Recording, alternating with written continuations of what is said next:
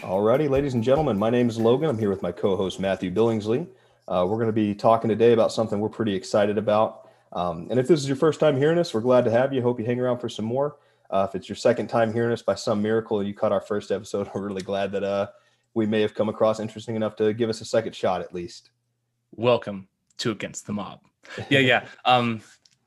Whatever you do, smash that like button to copy Tim Pool, subscribe, share with a friend, get it out there. So what Logan and I want to talk about today is the idea of us versus them, and what we see the true us versus them complex of our time is. So to start with, I think it's really important to really embrace who we are and where we've come from, and really recognize the fact that it is the tendency of humans to create groups. There are advantages, of course, to organizing into smaller and larger groups, but with that come some problems that we'll dive into later. But the idea of us versus them is a very consistent theme of human history, and it really carries into the current political landscape.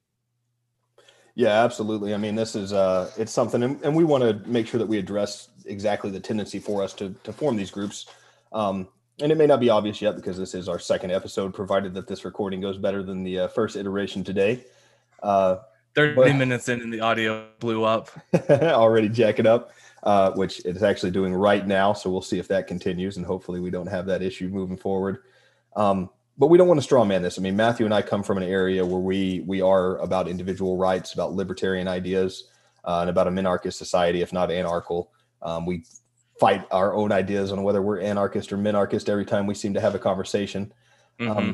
But we realize there not only are advantages to the organization of society and providing safety and certain advances within society, but that it is something that's naturally within us, that we've seen human beings do this throughout history, and that it certainly has brought us out of the Stone Age in some regards. So it's not this black and white argument of safety versus freedom, but rather what is the right mix and what should we be looking for? And at what point does that safety start becoming an infringement upon your rights rather than literal safety and order within your own household? Mm-hmm. Yeah. And a really great book everyone has to read it, listen to it, however you digest books.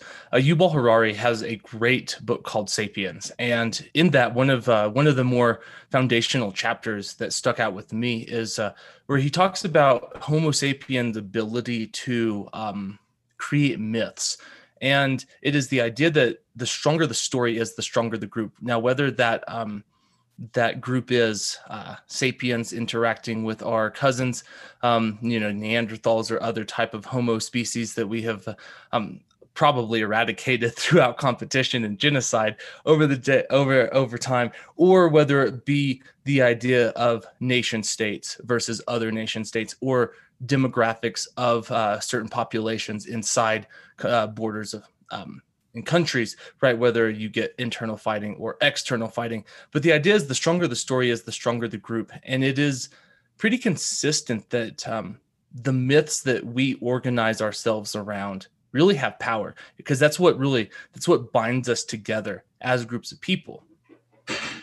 Right. And we've seen that there's throughout history, we've seen a lot of rulers advocate for God, whether they're the literal iteration of God on earth, or they've been ordained by this deity, this higher power, that they have the right to rule over us. And like you said, it's easier to organize people. You need a story or a myth to drive people in the same direction. And it can be a useful tool for the state to get people organized to accomplish things, whether those things are things that we might consider grotesque, like war, genocide, or things like creating the Great Pyramids. I mean, these didn't come from tribes of people who independently decided to stack rocks together. It did come from an organized society and aliens. Different story for a different time. And what we mean by myth is not like it's false, right? But Right. It is just the idea of a story. And we'll dive into some definitions, right? Because some of these ideas that we're going to hop into can get murky if we're not on the same page, at least of what we are talking about. Now, whether you agree with our ideas and our definitions of it, then so be it, right? But at least we can be on the same page and not talk past each other, because we're at least using common terms, or at least identifiable terms. And to kind of move the conversation forward, it seems that Americans have organized themselves into two very distinct camps. The real battle, as Logan and I see it, are not liberal versus conservative, left versus right, Democratic versus Republican. Those are very surface ideas. But I think the real battle that we are seeing is between those who value freedom and those who value order, or another way to say it would be control or security. Mm-hmm. Right. And we frame it that way because there are people on both sides. I mean, we know we love listening to Jimmy Dore, for example. And Jimmy Dore's a hardcore progressive lefty, but he doesn't have this illusion that the state is always going to be a good thing, that it's going to be having your back all the time. And I think that's the important point of the us versus them that we want to address, that this isn't, what political party did you vote for? We would probably argue that both our political parties are kind of in the same camp when it comes to this argument, that they're both for the proliferation of the state itself and the expansion of it, but that rather it's the idea of, are you one who has the recognition in your head that the state can become an oppressive force, or that is the main oppressive tool used at least to become tyrannical against us? Or do you simply see the state as the security blanket, the thing that's giving you the freedom? Be all a political organization. Mm-hmm, correct. Yep. So just to define a few terms, right? So I pulled this one from dictionary.com. Freedom. It is the exemption from external control, interference, or regulation. Now, Logan found a really good article, and we will link this in the notes on Spotify and Apple Podcasts, wherever you're going to listen to this, because we do want to be able to cite our sources and have you guys read what we're reading, where we get our information, and have you make your own decisions, because I don't want you to take my word for it. If we misconstrue something, I want you to have the sources that we use. And I think that's a big part of our ideology in general between the two of us. It's a bit of a tangent to go down this, but I wouldn't mind mentioning that Sure. We're big believers that, ideas should get their time in the sun, that we don't progress as a society in any way if we're suppressing language. Burning books is, in my mind, always been a bad thing. I don't think there's any ideas that should be deemed too dangerous to hear, or too radical, or too against. You need to be able to discuss these things in order to hash out what the best way for us to organize society is, and what the best pursuit of freedom for each person is individually. Absolutely. And so breaking down freedom, this article, types of freedom, right? And I pull a lot of this right off that.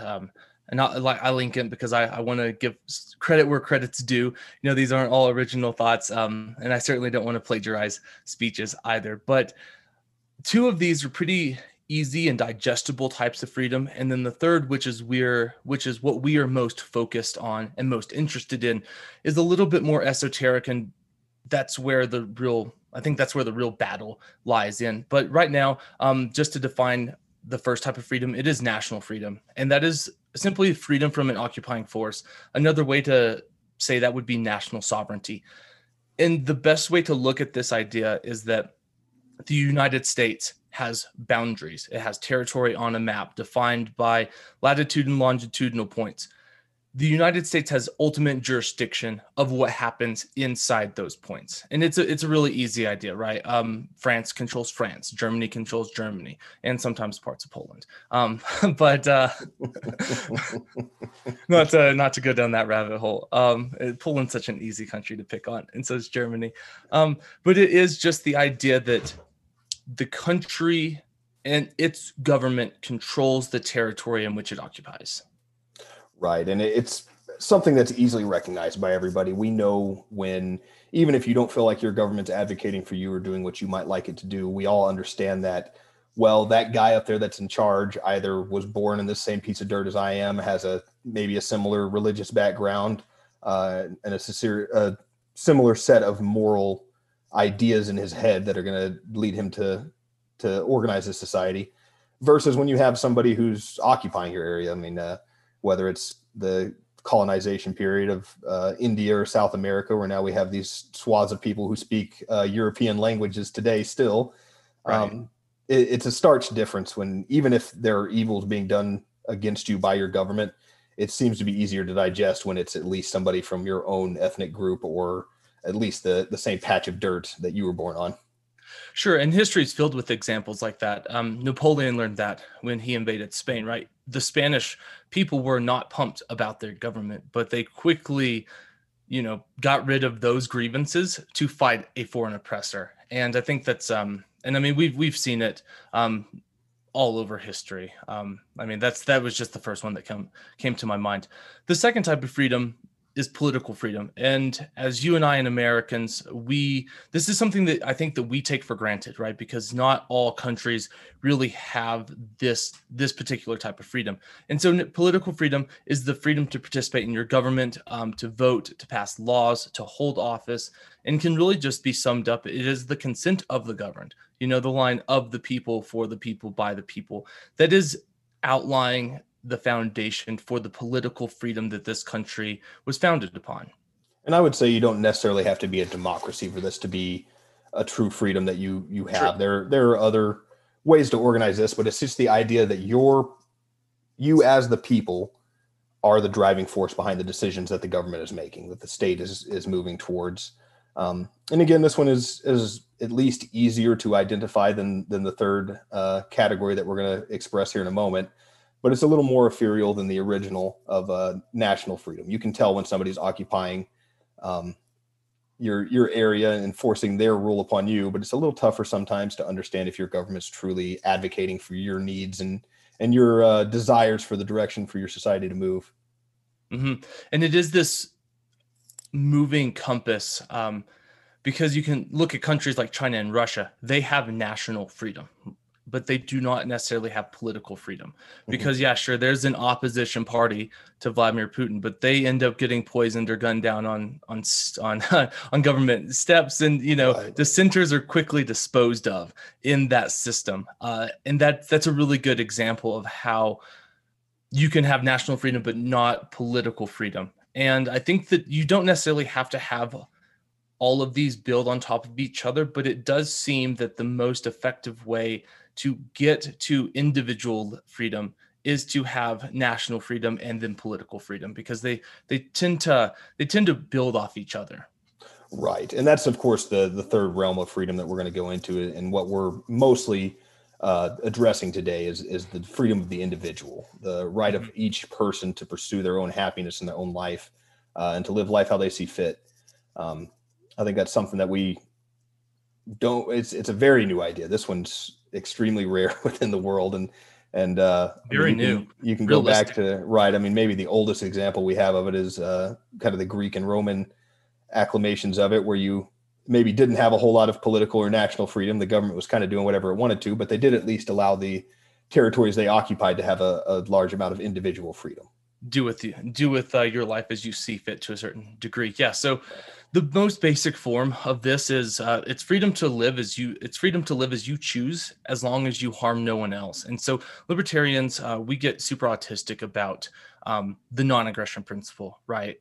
That's kind of our big framework. That's what we really stand on, that it is immoral to enact violence or harm against anyone else outside of like self-defense, right? Because self-defense would fall into a different category of it. But I think that's why it's really important to have this conversation of what it means to be free and where is the line, where, and talk about the real trade-offs, right? In its most noblest form, it really manifests itself in the Bill of Rights, which is, the freedom of consciousness, the freedom of speech, economic freedom, the freedom to choose your lifestyle.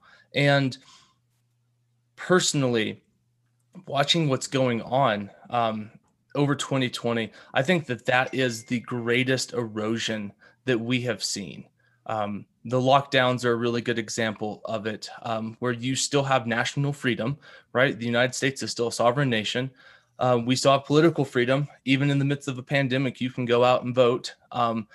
But the individual freedom, that one's getting a little murky now. That one's, and I think that at the end of the day, without individual freedom, then really what is the purpose of the other two? At least for me, right? What really gives life value to me is the fact that I have autonomy over my body and my choices and the fruits of my labor. And this idea that the government can step in and tell me that my job's inessential, or, et cetera, right? Mhm. That one really bugs me. And I think that is at the greatest risk right now. As we say in late December 2020, we have seen an assault on individual liberties that, I mean, probably hasn't existed in this country in a long time. Maybe since we enacted the draft. Yeah, I'm not going to say never, right? Because there were definitely times like being conscripted against your will to go fight on Right. foreign soil, not necessarily cool. Right. Rounding up Japanese people and putting them in internment camps, not necessarily cool, right? Keeping people as slaves, not necessarily cool, right? So it's like this country is not perfect, and we do have a dark history, but at the same time, those ideas and values of liberty, they still have meaning. And then Logan, you want to do order? Yeah, sure. So we came up with a definition of order because we didn't find a literal dictionary definition because it doesn't quite fit the framework of what we're trying to say. But we defined order as structure in the absence of chaos. So it's the idea that this order is going to provide to you safety, essentially from outside forces, from the ugly side of what is individualism, that we don't want to live in the caveman society where the larger caveman can come over and club you over the head and take the contents of your cave. We believe in the non-aggression principle as well as some property rights.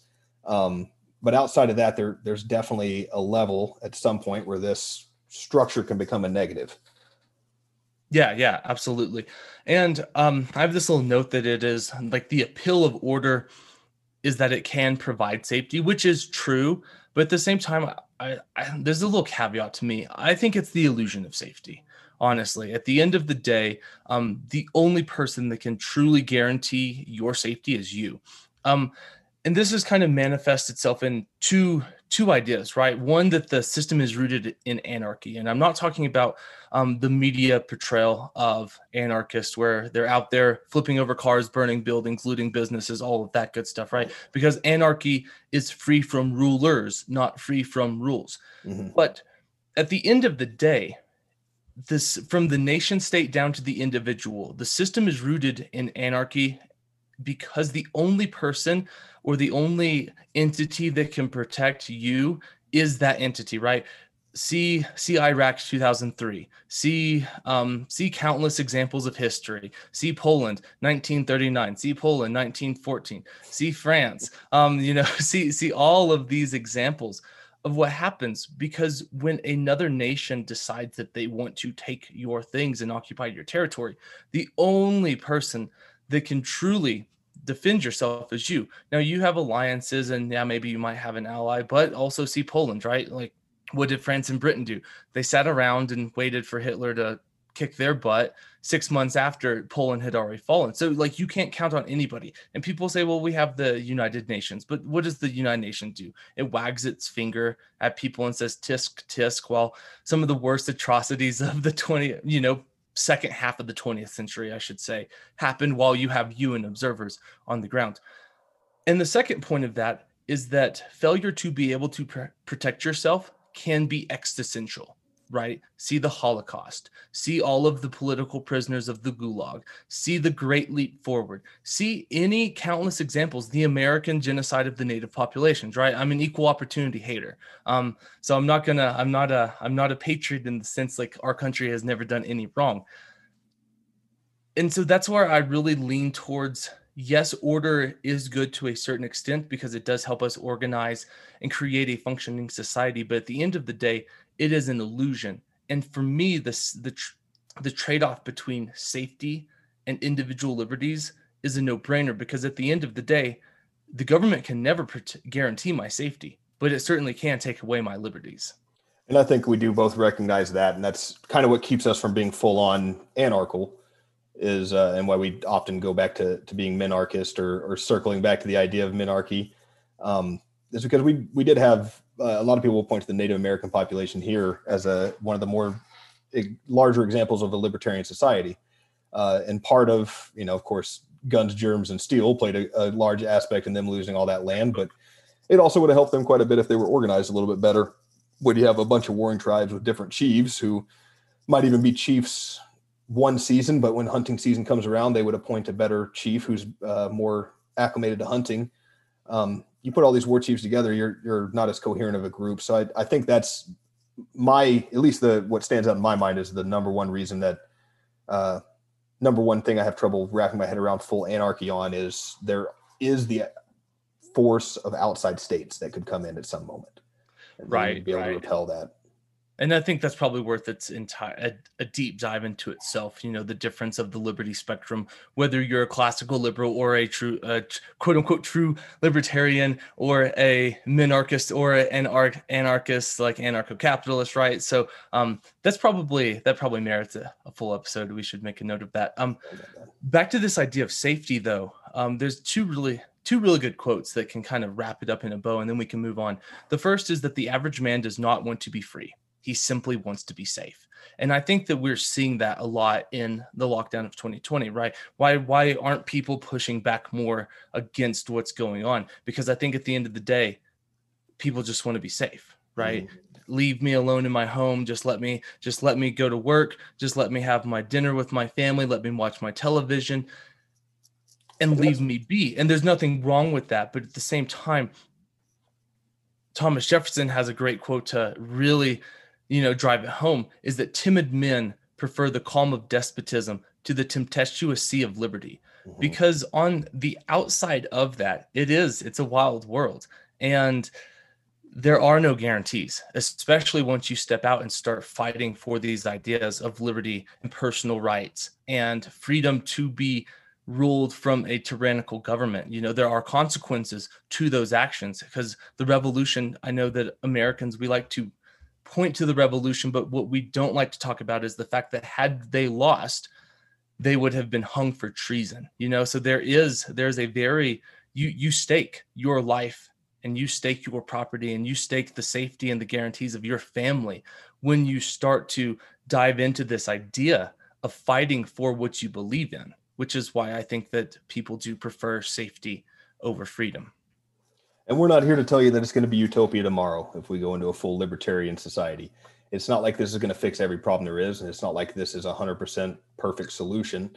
I think that we just want to get into more of the idea of the number one force of oppression in this world throughout our entire history has come from the organization of a state. And that in order to commit, in most cases, these tremendous genocides and some of the most atrocious acts we've seen of war, you have to be able to organize into a large state that can raise a large army to do so. And I think that's a pretty good segue to go into our next section here, just talking about the sliding scale of the benefits of both. What is the spectrum that we're on? Where is that right area between individualism and collectivism? And we recognize fully that there's evils to both. If you're 100% individual, then you're neglecting the collective of what your nation is and the people around you. And there's a level of selfishness there that we want to get past. Again, we don't want to just defer to the largest, most intimidating person to take all of the goods. We want everybody to have, but the vice versa of that, collectivism can go the other way too, where, if we're working hard for our fruits of our labor and they get doled out and for whatever reason, they just tend to go to all of the family and friends of the politicians that we have doling this money out. That also has a pretty negative effect. Yeah, absolutely. And the best way to describe it is, you can just take a line, right? And on one side of it, you have individualism. And then on the other end, you have collectivism. Either end of the spectrum is evil, right? 100% individualism is evil. And 100% collectivism is evil too, because like Logan said, individualism is evil because it neglects the collective, and collectivism is evil because it forsakes the individual. Mm-hmm. And I mean, a great intro to that is Anthem from Ayn Rand. I think I read that in high school, and that's a really good way to really dip your toe into it without getting too deep into it. But there's benefits, right? And that's really what we're here to talk about is the trade-offs and the sliding scale, and where do we find the right balance of it? Because the benefits of organization, it is the collection of people into quote unquote society under the quote state to help bring quote civilization forward. And Yuval Harari has a really good section, or he has a chapter about like we did not domesticate plants, plants domesticated us.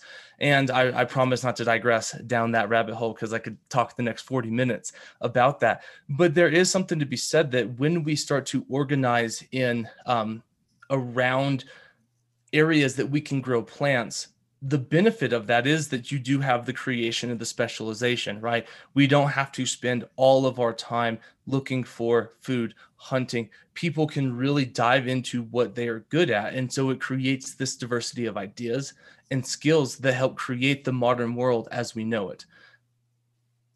Yeah, absolutely. And I mean, I think there's also a pretty interesting point. There's a lot of research that's gone into the development of technology, and we still see it today where most patents filed in this nation come from high population dense areas.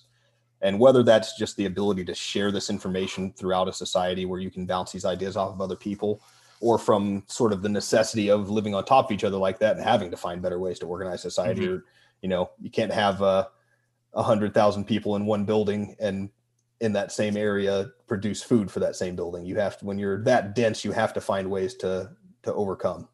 Mm-hmm.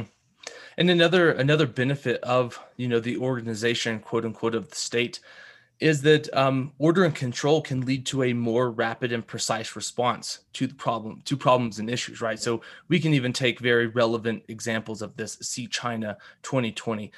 They are dealing with the coronavirus. A lot of world leaders were like, oh, well, look at how they handled it. It's like, yeah, they did flatten the curve, but they locked people in their homes. They welded their doors shut. There was a lot of really shady things going on in January they flattened and February. That curve. They may not have flattened the starvation curve very well there. Absolutely. And so it is one of those things where, yes, order and control in a more effective state can lead to dealing with certain issues much better, which is why, for example, like World War II, you organize society to a total war society where everything about it is driven around the war mechanism, right? People are rationing food and rationing certain goods because we need those materials and supplies to go across the ocean to two oceans, across two oceans to help fight a two-front war.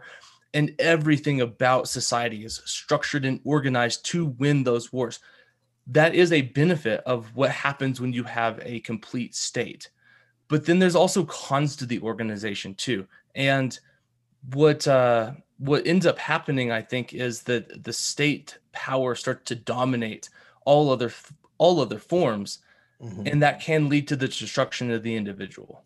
Right. It does allow for better organization in times of crisis, and you can act more quickly, and you don't have issues of, say the virus was so deadly that the only way for the human race to survive it was for us to all stay inside for 6 months. It's a lot easier to do that in an authoritarian society than it is in a place like America, where there's going to be somebody who points to a QAnon quote and says you're just here to push the one world government. But it also has the disadvantage of the state is made up of human beings. I don't see them as being any particularly overly intelligent demographic. I don't think that they're all these miracle workers, and that it also provides for them in the same way that they can organize quickly to address a crisis. It also organizes them in an area where they can create a crisis just as quickly. Right. Absolutely. And I had a point and it just slipped away. I hate when that happens. That's never fun. Especially when you got that record button staring you in the face. Uh-huh. Yeah, but Logan made a really good point. Full credit to him, that the scale starts to tip towards tyranny past security at a certain point. And I think we're really starting to see that, where, especially in America 2020, that, okay, we do have to protect vulnerable population, right?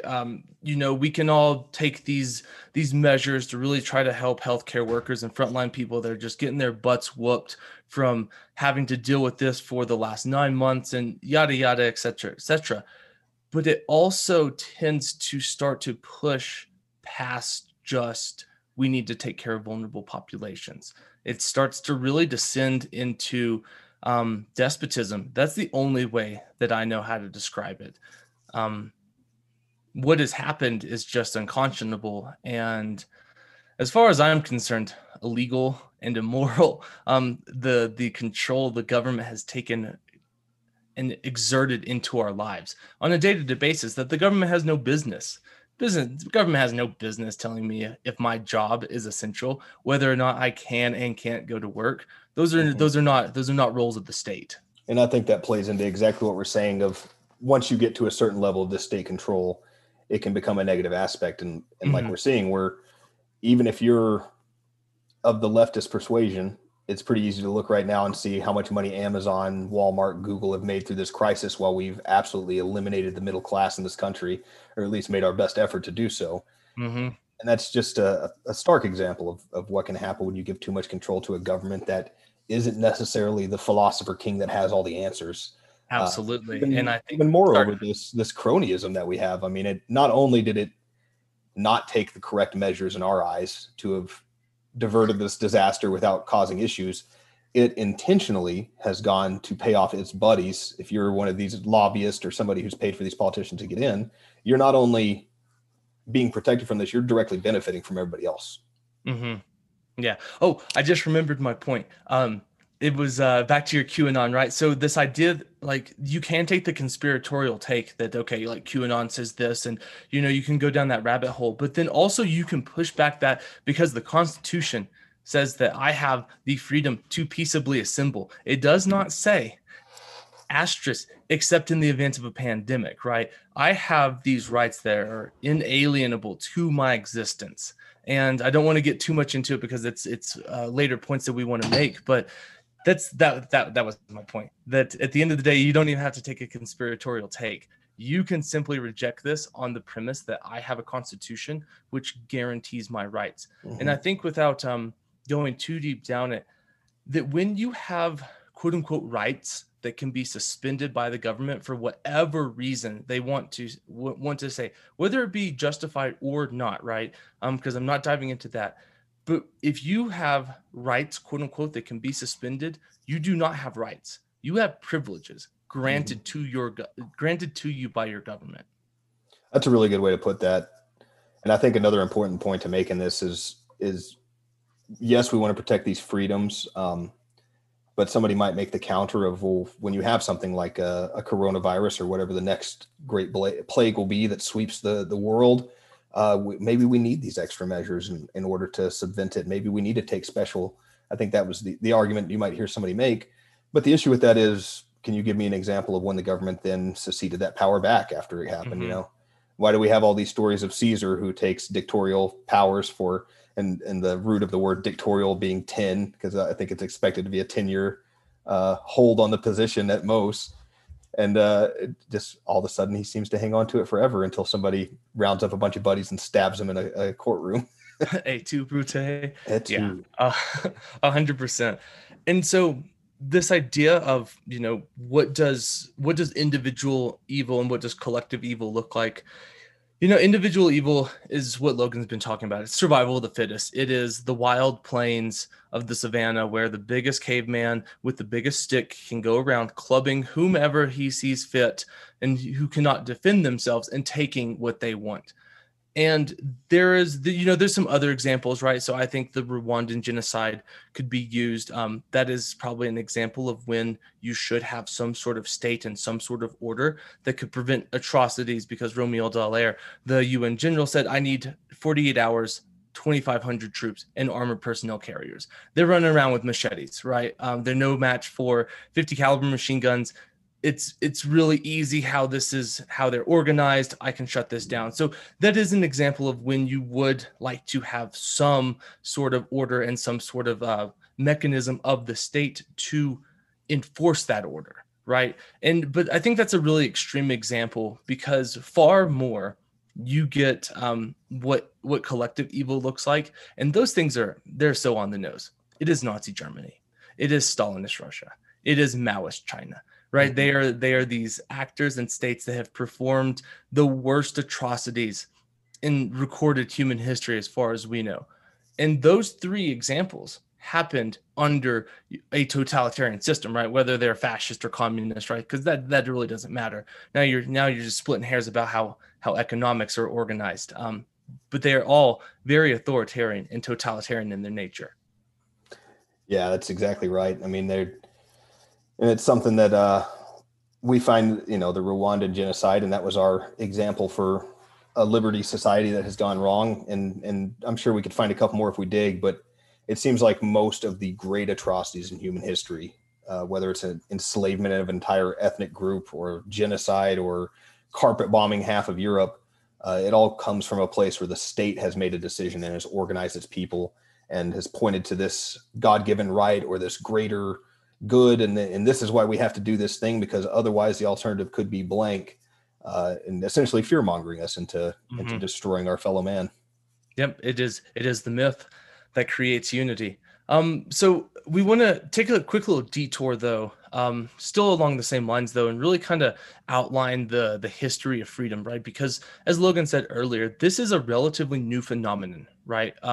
We take it for granted in 21st century America that like freedom, that's what we do, But for the almost the entirety of human existence, it has not been that way, and I'm just going to run through this stuff real fast because I don't want to rabbit hole too deeply into it. But the the history of freedom, quote unquote, as I see it, you can really start it with the Magna Carta, right? So that's a peace treaty between warring barons and the king, and that peace treaty provided protections of church rights, protections of illegal imprisonment, access to swift justice, and limitations of taxes paid to the crown. Right, that is kind of the very first step that we took as modern society to erode the absolute nature of the crown and provide very small but albeit important liberties to men.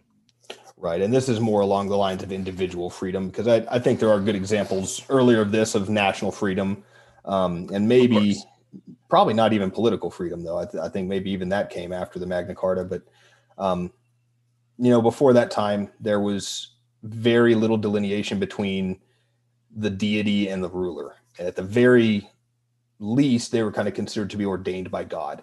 Right. And that's something that I think most people can probably recognize as pretty dangerous, whether you're talking about some guys flying planes into the Twin Towers during 9/11, or you're looking back at the Catholic Church organizing most of Europe to march into the Middle East and slaughter half the population in order to claim this certain church for God on our side. It's our prophet versus your prophet, even though we maybe agree on the same Abrahamic God. And depending on what side of that story, there's a lot of hero worship of the Crusades still in Christian communities. But imagine if you go to the Middle East and ask them about the Crusades, they don't have quite as a they're not as pumped about it. It didn't go quite as awesome on their end. No doubt. And then just moving on with this idea of the revolutions, right? So Magna Carta, that's early 1600s, I think is like 1615, sorry. But then the next real big one is the American Revolution, right? Of course, like here comes the American experiment. But what really separated that from other secessions and wars of independence and stuff, right? Like wars had been fought to be free from another monarch, and then to have a family or a house control your territory, right? Free, like overthrow one monarch to return to another monarch. But this one was really foundational moving forward, and it really shapes, so much of Europe in the next century, because the idea that rights come from your creator and not the government, that's a very revolutionary idea. And that government's role in this country and in the founding of it, the government's role is to protect the rights of the individual from the state. That is why that is the purpose of the Constitution, and that is why it gives it clear and defined roles to the federal government, right? If you really want to get technical on it, like 92% of the federal government is illegal according to the federal Constitution, because those roles and those agencies and those tasks are not delegated to it by the Constitution and have not been voted on for the people or by the people. And I think a lot of that comes back to us not having a strong identity with national sovereignty, like you say, because we haven't had to address that in a long time. Really, since our Revolutionary War is the last time we've had any issue with foreign powers ruling over us, at least on a large scale like that. And definitely Americans today don't have any idea of what it is to not have that national freedom. So I Right. think sometimes we lose focus of that, and we don't understand that these powers, the state here, could also become that tyrannical force, because we a long time ago purged that tyrannical force and have experienced freedom. So we've kind of forgotten what the other side of that sword is.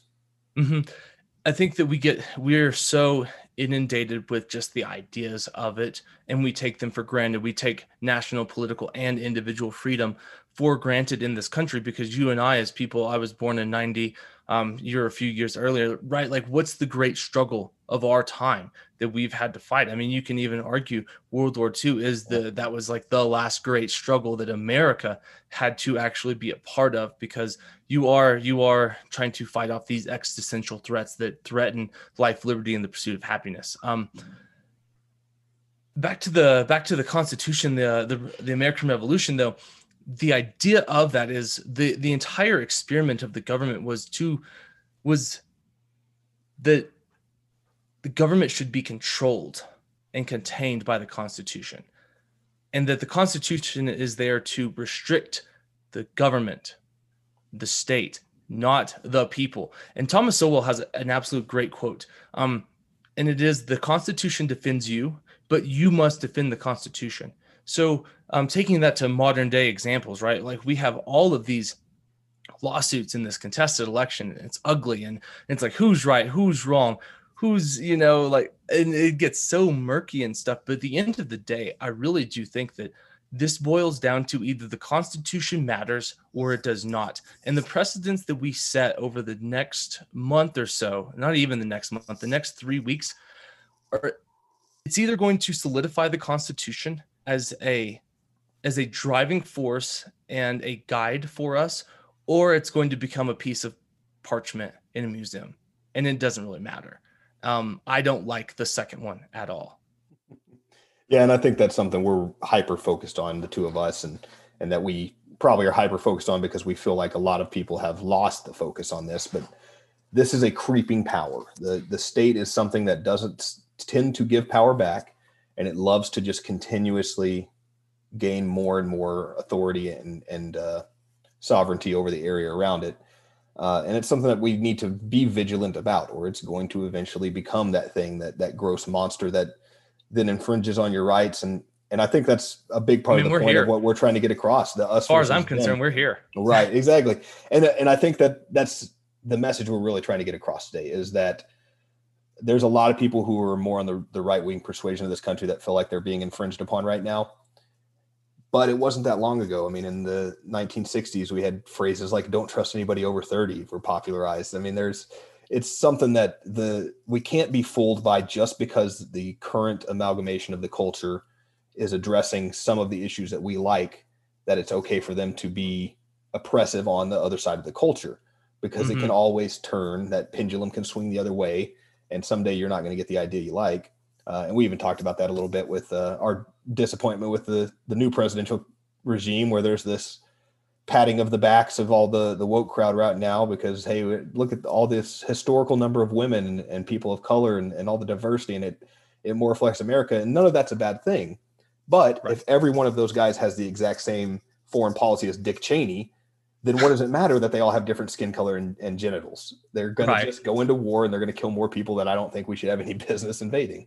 Yeah. And not to digress down that rabbit hole too much, but it is worth pointing out that I also think that the reason that you get a diverse cabinet appointment by Biden is not because he actually believes in it. I think it's a way to appease the left and the progressive crowd without actually giving them anything, right? If I can give you a diverse cabinet, but not roll out Medicare for all, not give you health, access to affordable health insurance, or even just flat out health insurance on the more radical end, in the middle of a pandemic, if I don't have to give you rent relief and mortgage relief, if I don't have to actually do any of these things that the left believes in and wants from their Democratic president, then great. I will have the most diverse. It's going to look like a rainbow. This cabinet's going to be great, because at the end of the day, if you'll shut up, peasants. I gave you the first Native American Interior Secretary. I gave you the first openly gay cabinet appointee. I gave you the first Black Secretary of Defense, right? If I can give you all of these things, and I don't actually have to give you any of the things that you want, but you'll shut up because Orange Man bad. We finally conquered the greatest evil of our time, and now we get to roll back to the neoliberal agenda. Then I mean, I don't blame him. I vehemently disagree with it, but I can't. It's not time to walk away, guys. And the same on the other end. If you were big time into draining the swamp and getting out of all these wars, and now you look back 4 years later, and only in the last month of his presidency did he assign McGregor, who might have actually been somebody who had some momentum into ending these wars, then what did you really get out of it? Was it worth it to go with Donald Trump? That we didn't end a single war, that we barely brought any troop backs, and the only time it really happened was after he got embarrassed in that Axios interview for not bringing troops back, and then he decided he was all about it. And you know, how much less corrupt is our government today because of Trump? Did anything happen? Nothing measurable, at least.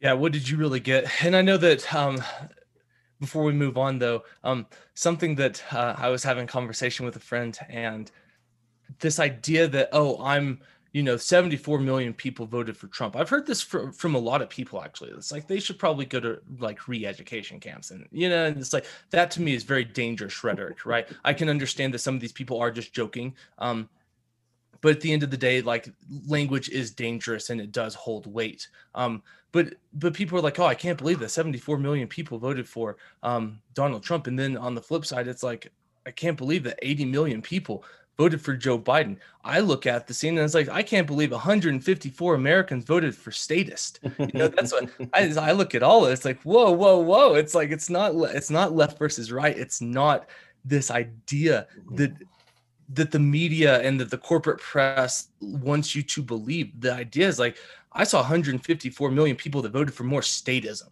That's all I see. I see a very, very small fringe group who voted for a libertarian candidate. Now, don't get me wrong, Joe Jorgensen was not a great candidate. The Libertarian Party blew it this year, and I will be behind Dave Smith and Michael Malice and Rob the Fire Bernstein. I will be a very vocal opponent of the Libertarian Party. But at the same time, like, you did have someone who was on the ballot who stands against all of these ideas that we're talking about. But to kind of wrap this up, though, and keep moving forward, like the creation and the refinement of these ideas over the history of freedom, right? The Magna Carta, the French Revolution, the American Revolution, the revolutions of 1848 that spilled into 51, the Civil War, right? All of those things are the creation and the refining of the idea that the individual is the sovereign of their lives and not the state. Right. And I think there's been a large amount that's really pushed us this way. In that same article that we were referencing earlier, the Foreign Policy Research Institute, they kind of lay out some of these ideas that at least that author attributed to us coming down this path. And what's really apparent about them is it's very much so what we hang on to in Western culture. So this is something that has not been spread amongst the entire world. And that's why we don't typically see these great opportunities for freedom like we do in America. And what he points to is the Old Testament was the first thing, and kind of giving us the idea that we have the freedom ordained by God, that we're not to be infringed upon by somebody who doesn't hold those Abrahamic beliefs. And goes into the Greeks and the Romans and their idea of self-government and their individual freedoms, and how this was then kind of co-opted by Christianity in general, and saying that all men have unalienable rights that were endowed to him by the Creator. And then we get to the Magna Carta in England, where we kind of see where government now falls under the rule of law as well, and that even a government is not above it.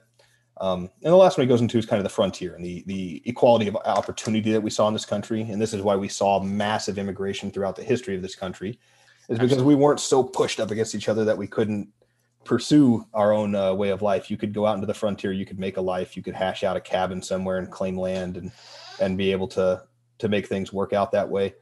And it's something that is very unique to the American experience, that we've had all this come together in this way, and that it doesn't exist in a lot of places in the world because of that. Mm-hmm. Yeah, that's a really great point. I mean, there's so many interesting little tangents that we could just dive down like the rabbit hole, because I would love to just talk about like the idea of how this country ended up being what it is, because I think one of the biggest arguments is that we had space, and that you could actually, I don't like what you think. Cool. I'm going somewhere else, and I'm going to take my happy butt out somewhere else. And I'm going to California, or I'm going to Oregon, or I'm going to Kansas, right? All of those I think that's probably worth an episode. But anyways, just to move forward, I think to just kind of like wrap this up, right? Because we only got 10 minutes or so left.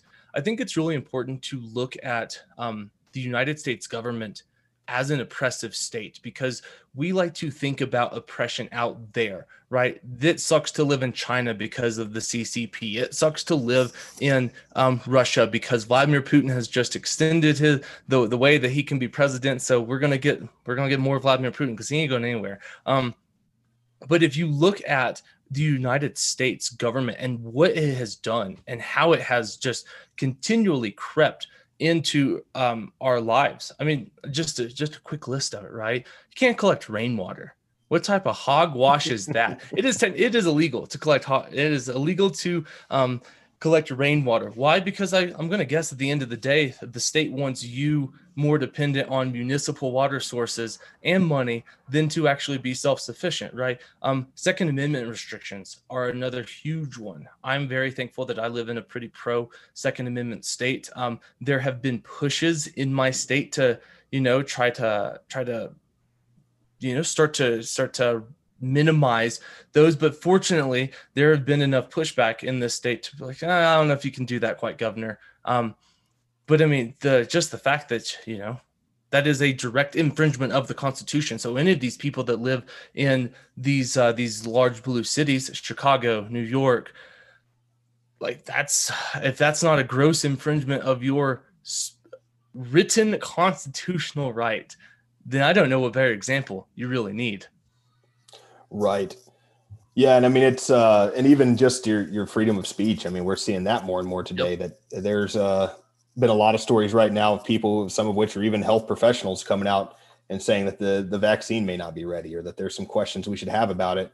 And Twitter and Facebook have teamed up to go ahead and deem that fake news and start censoring that kind of speech. So it's worrisome. And it comes back to us being huge advocates of getting ideas out into the public, that the only way that we're going to find the best way to organize, the best way to move forward, is to hear every idea, hash it out, have the debate, and see which one stands above the rest.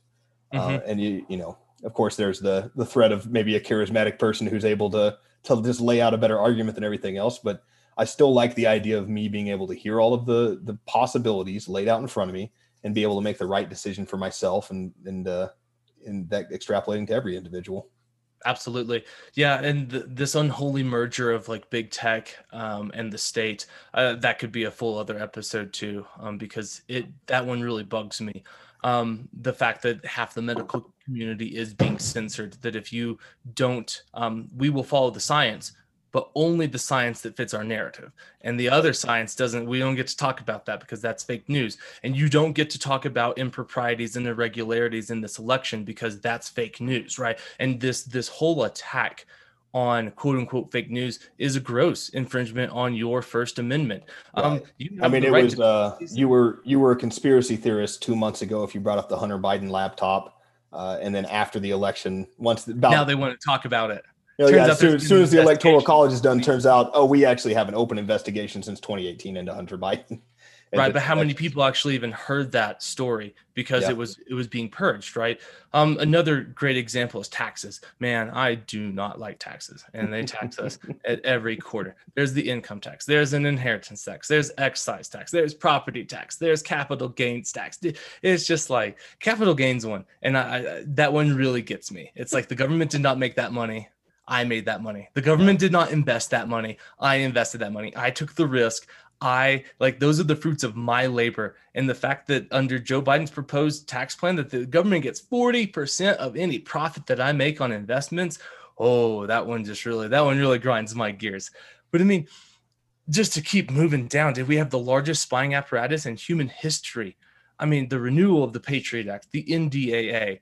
I mean, all of these things are just such gross and blatant infringements on your rights that I don't know why people aren't more outraged. And you best believe, though, that, and this shows you everything you need to know, right? We're going to fight about coronavirus relief, and we're going to fight about does this law get passed and does that law get passed? But every time the Patriot Act comes up for renewal, guess what goes through in a day? Doesn't matter if it's a Democrat or a Republican. Yeah. You can talk about doesn't matter who the president is, doesn't matter who controls the House or the Senate. Guess what's getting renewed? The Patriot Act. And then that leads us to our lovely alphabet boys, the ATF, the CIA, the FBI, the NSA, the TSA, the IRS, all of these entities and organizations that are not elected. These are appointed positions who run these organizations. And sometimes kill presidents. You can make that argument. And to think that any of those organizations work for you as the people, you're delusional. Whatever rock you've been living under, I want to join you under there, because ignorance is bliss, because it's not that nice of a world as the way I see it. Yeah, it's a scary thing, and it's crazy how much we've forgotten that these are unelected spies who, I mean, and especially, and I don't mean to harp continuously on the left of this country, but it breaks my heart because of how much I became a left-leaning individual for free speech and suspicion of the government and the CIA. And now it's like we have the left wing in this country, for whatever reason, has decided the CIA is not an issue anymore and that we should listen to everything they say. Right. Thank God the deep state fought Donald Trump for the last thank goodness. 4 years. The deep state saved us. It's like, oh, wait a minute. That's another interesting one, that we used to not even address the deep state in our deep state media apparatus. And now they've felt comfortable enough that they're even sticking their necks out enough to say not there is no evidence of a deep state, and that's a silly thing. This is the government by the people. But they're going to this extent to say, look, the deep state just saved us from Orange Hitler. Isn't that amazing that we have this deep state that's looking after us? Right. Thank God for the spying apparatus. We might have never taken down this duly elected president if we didn't have these cabal of spies. Mm-hmm. Yeah, if only. Because nothing bad's ever happened when the government just operates unregulated. Waco wasn't that big of a deal. Deploying tanks on American soil and raiding compounds and choking out children and bringing them to death. That's all cool, right? That happened from unelected positions and unelected officials making decisions, right? And I think just a good way, because we're running out of time here, to really wrap it up. The way that I see it, because it seems to be like a lot of those things are out there, right? And they're not so close to home. But the way I see it, those who are okay with the lockdowns, these government edicts and decrees, because they're not laws, right? They're not passed by a legislative body actually, ratifying into a law. These are just words on a paper coming from our governors, our lovely governors that probably need to be sent to Guantanamo, as far as I'm concerned. We have our oath breakers, which is the best way to call them, because any police that is willing to enforce unconstitutional measures, they are oath breakers. Any of people that support that, no respect for the Constitution, those people value order over liberty. And I would just ask you, without, because I don't want to call anyone out, but I would just implore you to take a look at your own stances on these things and figure out which side of the fence you're on. And if you are okay with whatever side of the fence you are, okay, so be it. At least you thought about it. But if you are someone who thinks that they like liberty, you think that you love this country and you want to see it continue, but you are okay with these things, then it's probably time to take a really hard look in the mirror and figure out what is more important. Yeah, and I think that's the biggest part of our message, and of the liberty movement that we want to become a part of, and in our own egotistical sense, even spearhead at some point in the future, hopefully. There's too many people who don't understand that the state is an oppressive force, and not only an oppressive force, but probably the number one tool to oppression. All right, you don't oppress people without a monopoly on force. So it's important to us to spread this message and to let people know that this is probably the greatest threat to our time, is that we're watching individual freedom slip out of our hands, and we're running into this potential that the deep state's going to take total control, and that the one last bastion of freedom in this world might go snuffed out into the dark. Do not go gently into that good night. Yeah, I think the best way to sum up everything that we've talked about is the state as it stands is anathema to liberty. The two cannot exist in its current standing in the same reality, because one directly is at war with the other. And I think that's about all I got. Logan, you got anything else? Man, I think that's about it. I'm excited to have, we may have had one audio hiccup, so I apologize if you guys have made it this far. Hopefully it all came out through clear the rest of the way, but We're new to this. We're figuring it out. Hopefully we're going to get good at hammering out these episodes and not having to record 15 times each week to get a coherent thought out. But hey guys, we appreciate you hanging in there for the ride. Hope you tell your friends about us, subscribe, listen in, and start spreading that message of freedom. All right, guys, we'll see you later.